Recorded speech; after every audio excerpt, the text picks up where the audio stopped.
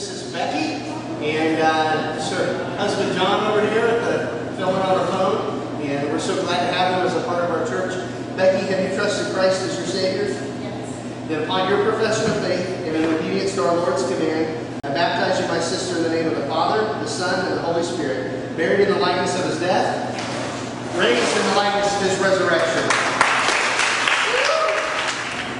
This is Miranda, and we're glad to have her today following the Lord in baptism. Miranda, have you trusted Christ as your Savior?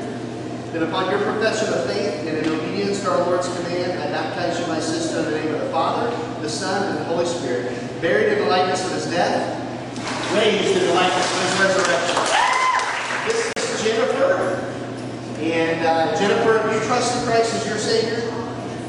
Then upon your profession of faith and in obedience to our Lord's command, I baptize you, my sister, in the name of the Father, the Son, and the Holy Spirit, buried in the likeness of his death, raised in the likeness of his resurrection.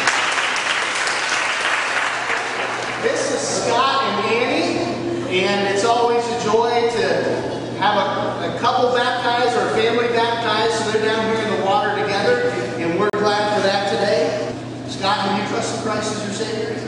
That upon your profession of faith and in obedience to our Lord's command, I baptize you, my brother, in the name of the Father, the Son, and the Holy Spirit, buried in the likeness of his death, raised in the likeness of his resurrection.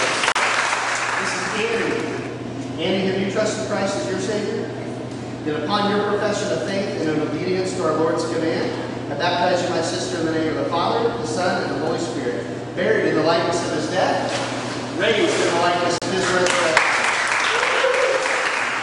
This is Courtney. Courtney, have you trusted Christ as your Savior? Then upon your profession of faith and in obedience to our Lord's command, I baptize you, my sister, in the name of the Father,